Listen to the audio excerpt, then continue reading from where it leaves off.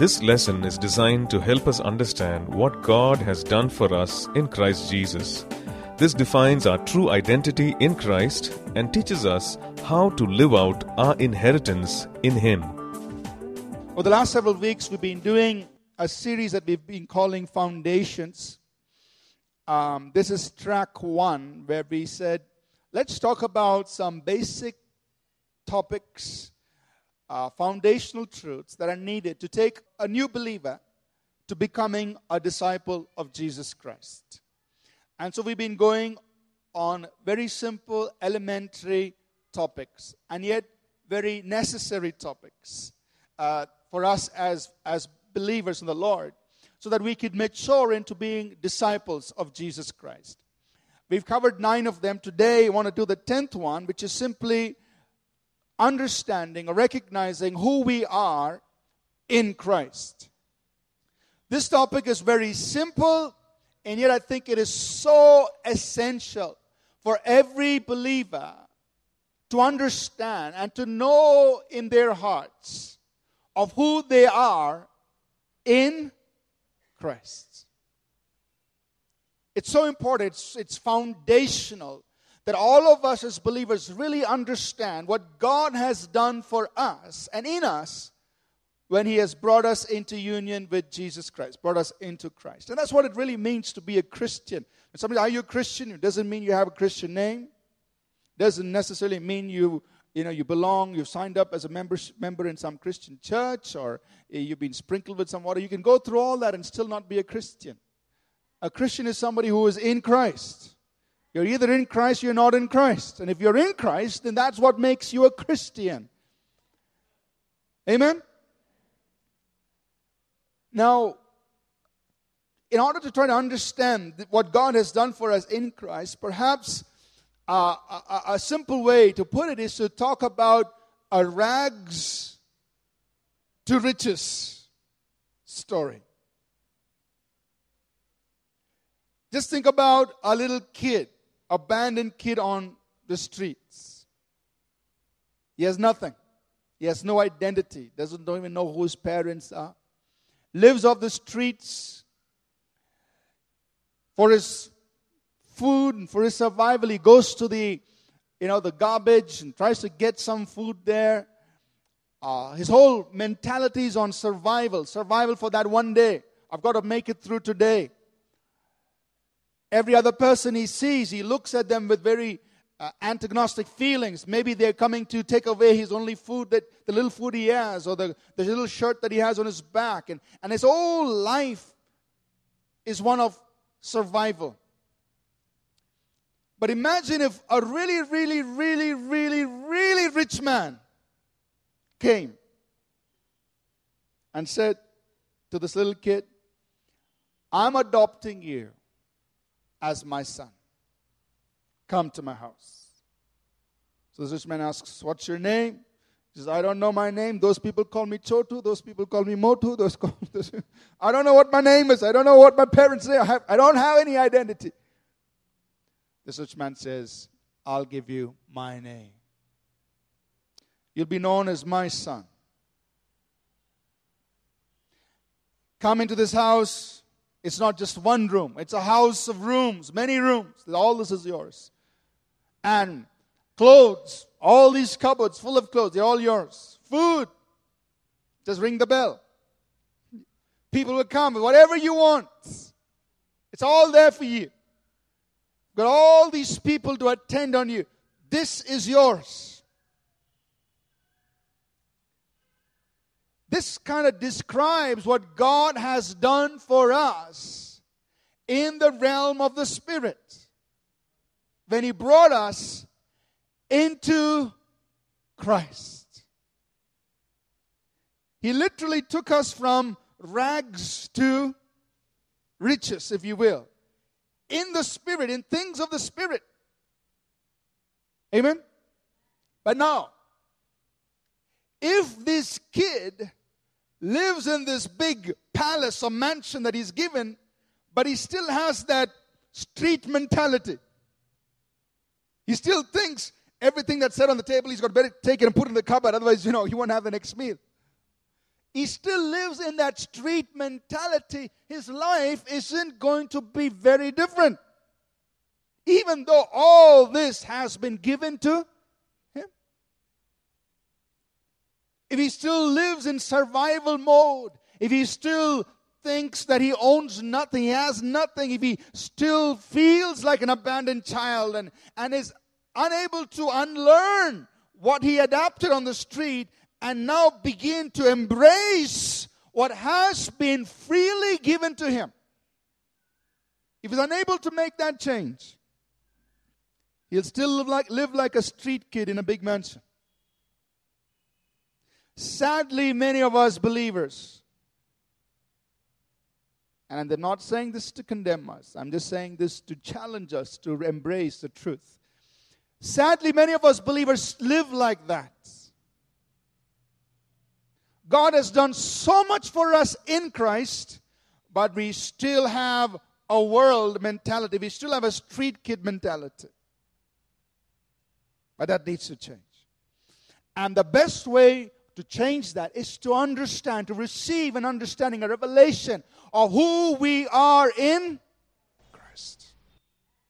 Understand what God has done for you and me in Christ. Now, we have a publication available, a free publication that's called Who We Are in Christ, that covers all these 130, 140 scriptures in the New Testament that talk about who we are in Christ. And so I'm not going to cover all that this morning, but just kind of bring a few thoughts out from the Word of God. And this is what God has done for us in Christ. I'd encourage you seriously to go pick up that free publication or download it off the website and study it. Read every verse. Digest every verse of Scripture in the New Testament that tells you who you are in Christ. You will not be the same. You will not be the same. Your whole way of life, lifestyle, everything will change when you embrace the truth of who you are in Christ. It's going to require a little bit of work because you've got to go to the words. Nobody else can do that for you. But when you do that, it will change everything. This morning is just like, a little appetizer of who we are in Christ. And we're not going to cover everything. The fact is we are in Christ. And Jesus described it in one way. He said, I am the vine, you are the branches. So you see yourself as a branch on the vine. You are connected to the vine. You are in Him. And what's in Him is in you. The vine life is flowing through you. I mean, that's powerful. What's in Him is flowing through you. He is righteousness, it's in you. He is godliness, it's in you. He is love, it's flowing through you. All His virtues are flowing through you because you are connected to the vine. Amen? He is the vine. You're a branch on the vine. 2 Corinthians 5:17, again, a starting point into discovering who we are in Christ. The Bible says, if anyone is in Christ, he is a new creation. He's not a makeover. He's not even turned a new leaf. Some people say, you turned a new leaf. You got very religious. Listen, it's more deeper than just becoming religious. Religious, you can do it on the outside. But being a new creation is something happens deep inside you. It changes you from inside out. It's not a makeover. Now you're putting lipstick and perfume, deodorant, whatever. It's not like that. It's something deep inside you. You are a new creation. That has happened to you because you have come into Christ Jesus. It means you and I have a new identity. We were once sinners, now we're saints. We were once guilty, but now in Christ we are justified. We were once unrighteous, but now we are the righteousness of God. We're no longer what we used to be spiritually. So we must try to understand this truth and live out of that. Because the Bible says, in Him we live and move and have our being. So living out of who we are in Christ is the kind of life we are called to live. Now when you and I live out of who we are in Christ, understanding this truth and living out of it is going to change everything. Number one, it will change your self-image, how you perceive yourself. Many of us, especially teenagers, as we go through our teenage years and into our early 20s, we struggle with this whole issue of self-image. You want to be like Michael Jackson, Shah Rukh Khan, or pick the latest star from Bollywood, want to be like her. So you kind of talk like her, walk like her, try to dress up like her. You're trying to find your identity. And sometimes when you're moving among your peers, it's quite easy to develop the wrong things. Somebody else gets more marks than you. You begin to develop an inferiority complex. I'm not as good as the others, The teacher likes him more than me. Or, my parents like my elder brother more than me. All these kinds of things. We struggle with it as teenagers and those going into early 20s. Now, here's what I learned. When I was a teenager and I began to discover this truth, I learned that just knowing who I am in Christ solves my whole self-image issues. That's it. So today, if somebody says, I'm struggling with my self-image, for me, my answer is, you just need to know who you are in Christ and live out of that. Because who you are in Christ is who you really are. That's your identity. And when you begin to see yourself as who you are in Christ and the riches God has given to you in Jesus, then you're not going to be bothered if somebody else succeeds and somebody else does better than you and somebody else, has more money and does this. No. You're completely at peace because your identity is not based in success or material things or the marks you get or people's opinion of you. Your identity is solid in who you are in Jesus. And that is eternal. That is more real than what you see in the natural. What's in the natural can pass away. It's here today, gone tomorrow, but your identity in Jesus Christ will never change. It's what God has done for you in Christ. The seasons of life will come and go. There will be ups and there will be downs. There will be mountains, there will be valleys, there will be challenges, there will be discouragements. All these things will come and go. But who you are in Christ and your identity in Jesus will not change. And so you've got a solid self-image. It's not based on your abilities. It's based on what God has done for you in Christ. It affects the way you relate to God. Instead of relating to God like a street kid. God, I'm so sorry. I have nothing in life. If you love me, God, please help me find something today. Instead of relating to God like that, you say, God, I thank you. You've blessed me. Thank you for all that you've done. The way you relate to God changes when you understand who you are in Christ. The way you relate, the way you face challenges and difficulties in life will also change. All of us face challenges. All of us face difficulties. But when you understand your identity in Christ, how you face those challenges will change. You will face them out of who you are in Jesus Christ. It'll change your lifestyle, the way you live, your values, the way you perceive things. It will change how you face demons and demonic powers. You're not going to be afraid of the devil or scary stories or haunted houses. You're not afraid of those things because you are in Christ. Your friends say, hey, that house is haunted, man. Let's take the other road. Hey, come on, man. Come on. I know who I am in Christ, I'm in God and no devil can touch me. I'm in a place of immunity because he who dwells in the secret place of the Almighty shall abide under the shadow of the Almighty. I'm under his shadow. I'm kept under him. Amen. So you're not afraid of devils and demons and dungeons and dragons. It will change the way you relate to people. Increases your capacity to forgive, to love, to be patient, because you're not drawing out of your own strength. He is the vine. You're a branch on the vine. So you're drawing out of what's in him. His capacity to love. His capacity to forgive. His capacity to be patient. Changes the way you relate to people. Amen? So let's talk about a few things, but I really want you to encourage you to pick up that book, and study it if you haven't done it yet. Here are some facts about who we are in Jesus. We've been washed, sanctified, and justified.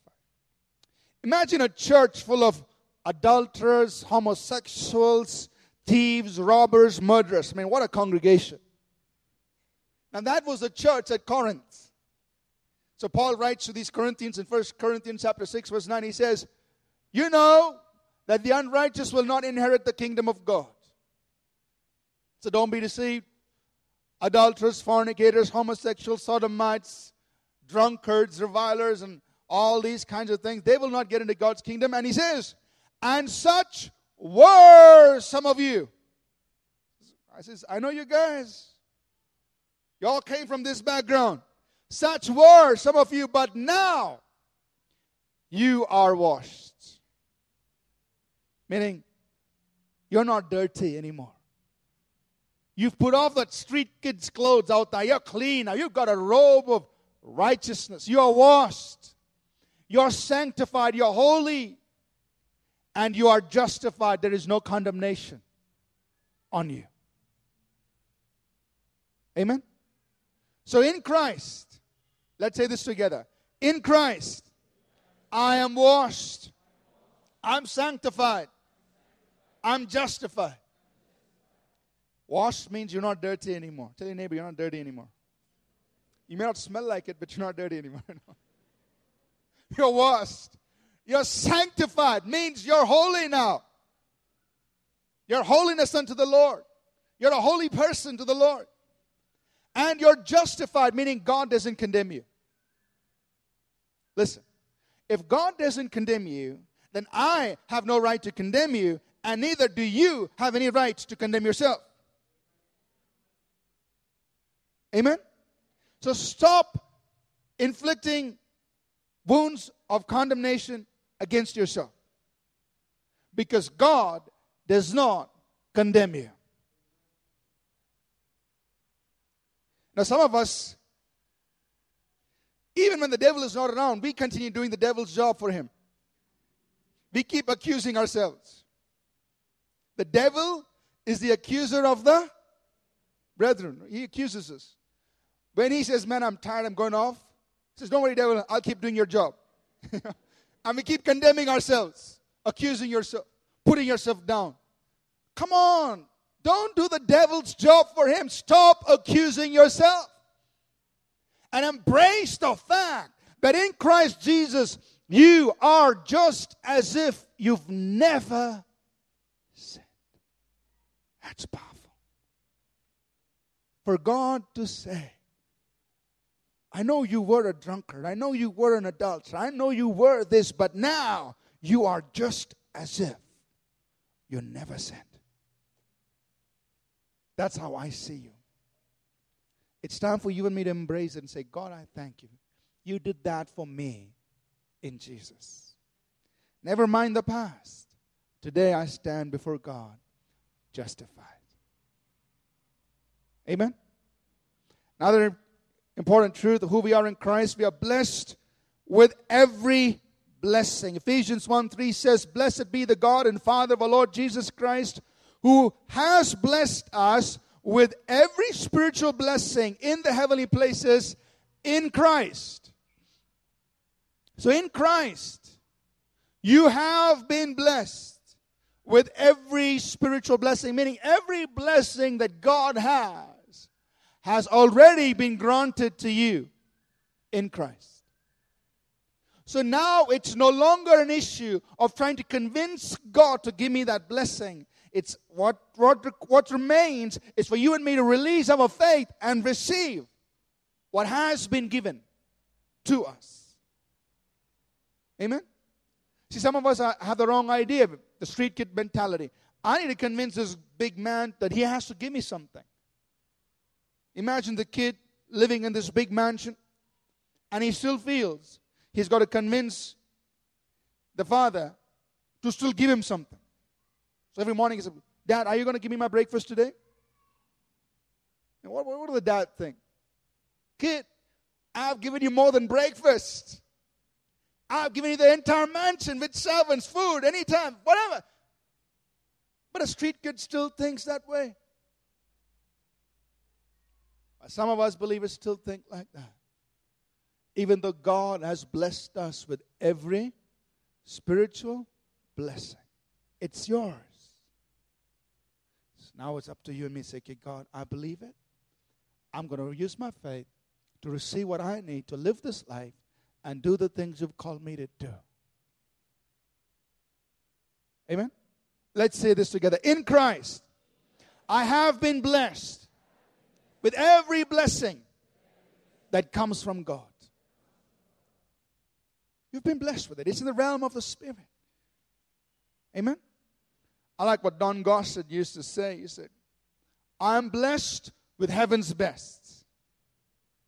Amen? So every time you remind yourself, I'm blessed with heaven's. Maybe you're driving this old car. You see somebody driving with a nice car.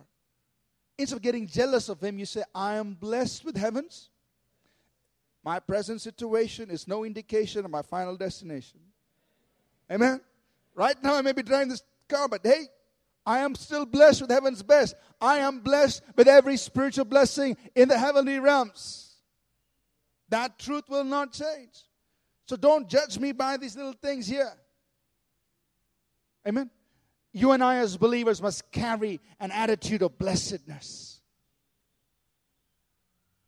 That means I'm blessed.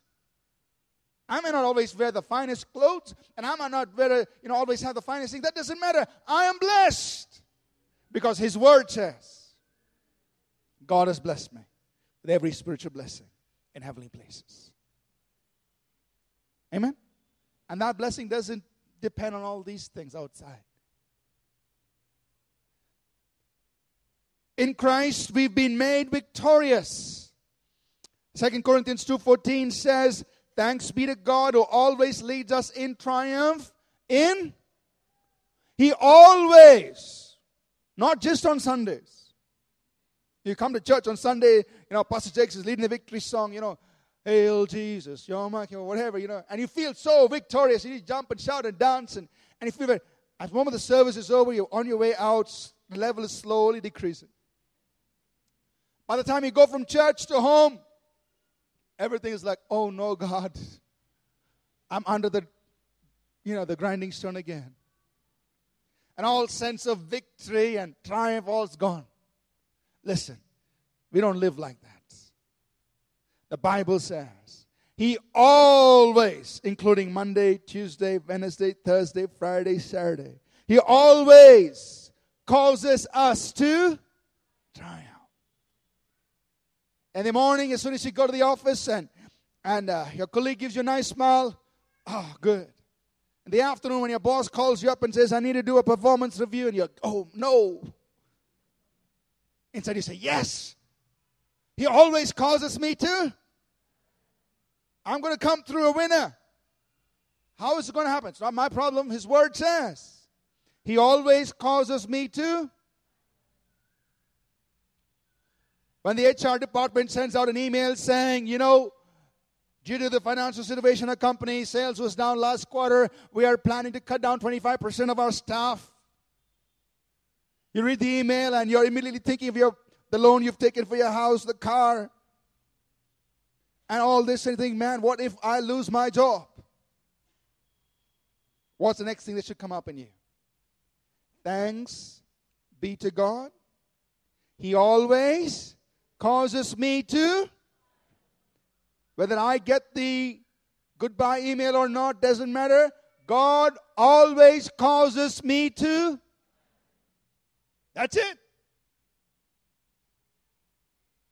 Don't worry about the circumstances. He always causes you to triumph in Christ.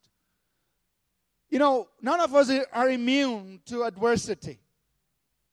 In different points in life, you will face your challenges. You will have these disappointments. You will have these discouragements. You will have setbacks.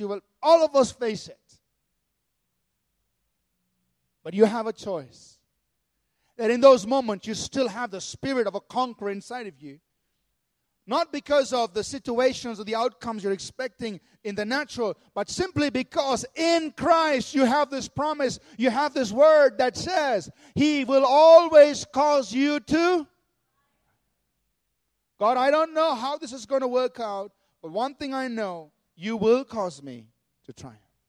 You will cause me to come out on the victory side. How it's going to happen might be beyond me. I can't figure it out, but that doesn't matter. His word says He causes me to triumph. So no matter what situation, you live with that attitude of victory. You live with that sense of victory. You live with a conqueror. You're still at peace. It's like Jesus in the boat, in the storm. What's He doing? I know you're practicing what He's doing. Let me try this. In the middle of a storm, in the boat, what is Jesus doing? These guys, those guys in church are asleep. Right? I'm just joking. So in the middle of a storm, Jesus is asleep. That's the spirit of a conqueror. He's not worried. Amen? He's asleep. At peace. You and I, in Christ, we reign in life. Romans 5:17 says, if by one man's offense death reigned through the one, much more those who receive abundance of grace and of the gift of righteousness will reign in life through one Jesus Christ. Romans 5 is an amazing chapter. Paul tells us, let me sum it up. Paul says, Adam, one man's disobedience affected the entire human race. It threw the entire human race as slaves in bondage to sin, Satan, and death. One man's disobedience brought condemnation and judgment upon the entire human race. But then he says, then came the second man, the second Adam. Through one man's obedience, abundance of grace and the gift of righteousness was given to the human race, to all who believe.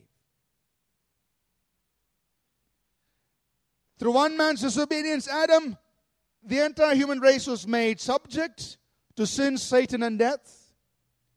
Through one man's obedience, grace was given, righteousness was given, and they are now able to reign or rule in life. Meaning, these people who have received, who are recipients of this abundance of grace and righteousness, the gift of righteousness, they actually can reign, have dominion over sin, Satan, and all these things that came in through the fall. Amen? This is the life we are called to live. We are called to live not out of our identity in Adam, but we are called to live out of our identity in Christ. If you live out of Adam, you're a slave to sin, sickness, Satan, and death. If you live out of Christ, you reign, meaning you have authority now over everything that came in through the fall, over sin, over sickness, over Satan, and everything that comes in through that. The choice is yours. Do you want to live as a slave or do you want to reign in life? God says, those who receive abundance of grace and the gift of righteousness will what? Reign. So say this with me. I have received abundance of grace and the gift of righteousness. So I reign in life. I reign in life. Come on, say it like you mean it. I reign in life. Let's say it again. I reign in life. Adam made us slaves. Jesus causes us to reign. Meaning have authority, have dominion in life. Why? Because of His abundance of grace and the gift of righteousness. So when you see situations, circumstances, you live out of that. I'm going to reign over this. I'm going to dominate this. I'm going to overcome this. I'm not going to let this put me down. I'm not going to let this control me. I'm not going to let this become the ceiling in my life. I'm going to break through this. I'm going to break past the ceiling. I'm going to reign in life because I have received abundance of grace and the gift of righteousness. Amen? One last truth and close with this. In the mind of God, we are identified with Christ. That means even before we were born, God did a lot of things for us in Christ, which is spiritual truth, reality. And then He says, I want you to live out of it. We are identified with Christ. When Christ was crucified, we were crucified with Him. When He was buried, we were buried with Him. When He was raised from the dead, we were raised with Him. When He ascended into heaven, we ascended with Him. When He sat down at the right hand of the Father, we sat down with Him. This is spiritual truth. God has already done it. When Christ was crucified, Romans 6:6 says the old man was crucified, meaning our sinful nature was brought to an end. We are free from the power of sin. When Christ was buried, it means we are separated from our old life. The old has gone. Nothing of your old life has the right to control you. When a terrible drunkard dies, that's the end of his addiction. Amen? Say this to me, I'm dead. The old has come to an end. When Christ was raised from the dead, you and I were raised to walk in a new life. We have a new way of living. When Christ ascended, we ascended with Him, the Bible says. That means we are no longer controlled by this present evil age. Paul says, Christ has delivered us from this present evil age. We are not conformed to this world. We do not live by the patterns and the systems of this world. We have been raised with Jesus. If you be dead with Christ, set your mind on things about where you are. Your life is hid with Christ in God. I'm living there. Been setting my affections on things about. I've been raised. And when Jesus sat down on the right hand of the Father, we were seated in that place of authority. You are in a place of authority. Amen? All this has been done. There's a whole lot more in the New Testament of who we are in Christ. I want to encourage you to discover it, because when you and I understand this truth, it is a powerful truth. We live out of it. Jesus said, you live, abide in me, and I in you. You live out of this life in Christ. Another very important thing is that we must acknowledge the good things that are in us in Christ. Don't talk about who you are in the natural all the time. Because in the natural, all of us have flaws, have weaknesses, have our limitations. And if I look at you and I only point out the wrong things in you, and you look at me and you only point out the wrong things in me, we'll have a bad time. But Paul says, Philemon 1 verse 6, he says, that the fellowship of your faith may become effectual. I mean, this is true fellowship. What is it? Acknowledging every good thing that is in you in Christ. So how can we have true fellowship? When I look at you, not look at all your weakness, but look at you and acknowledge the good things that are in you, because you are in Jesus. And do this for yourself. Acknowledge the good things that are in you because you are in Christ. Do this for others. Acknowledge the good things that are in them because they are in Jesus. That's true fellowship. Amen? I want to give an invitation here this morning for anybody who is not in Christ. You heard this message. Maybe you're a visitor, or maybe you've come to church a few times. You heard me say that you're not a Christian until you are in Christ. Having a Christian name, going to church doesn't make us Christians. But embracing Jesus, our Savior, letting Him come into our lives, make us born again, bring us into Him, that's what makes us true Christians. Is anyone here this morning?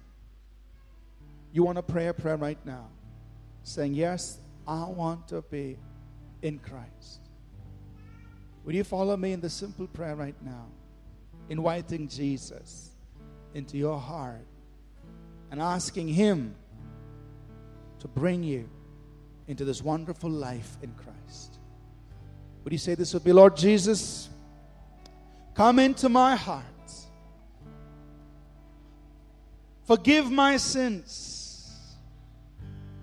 Make me a new creation. Bring me into Christ. And give me this new life.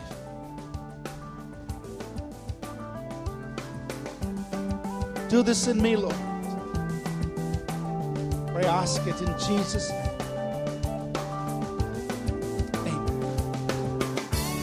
We trust that this message was a blessing to you.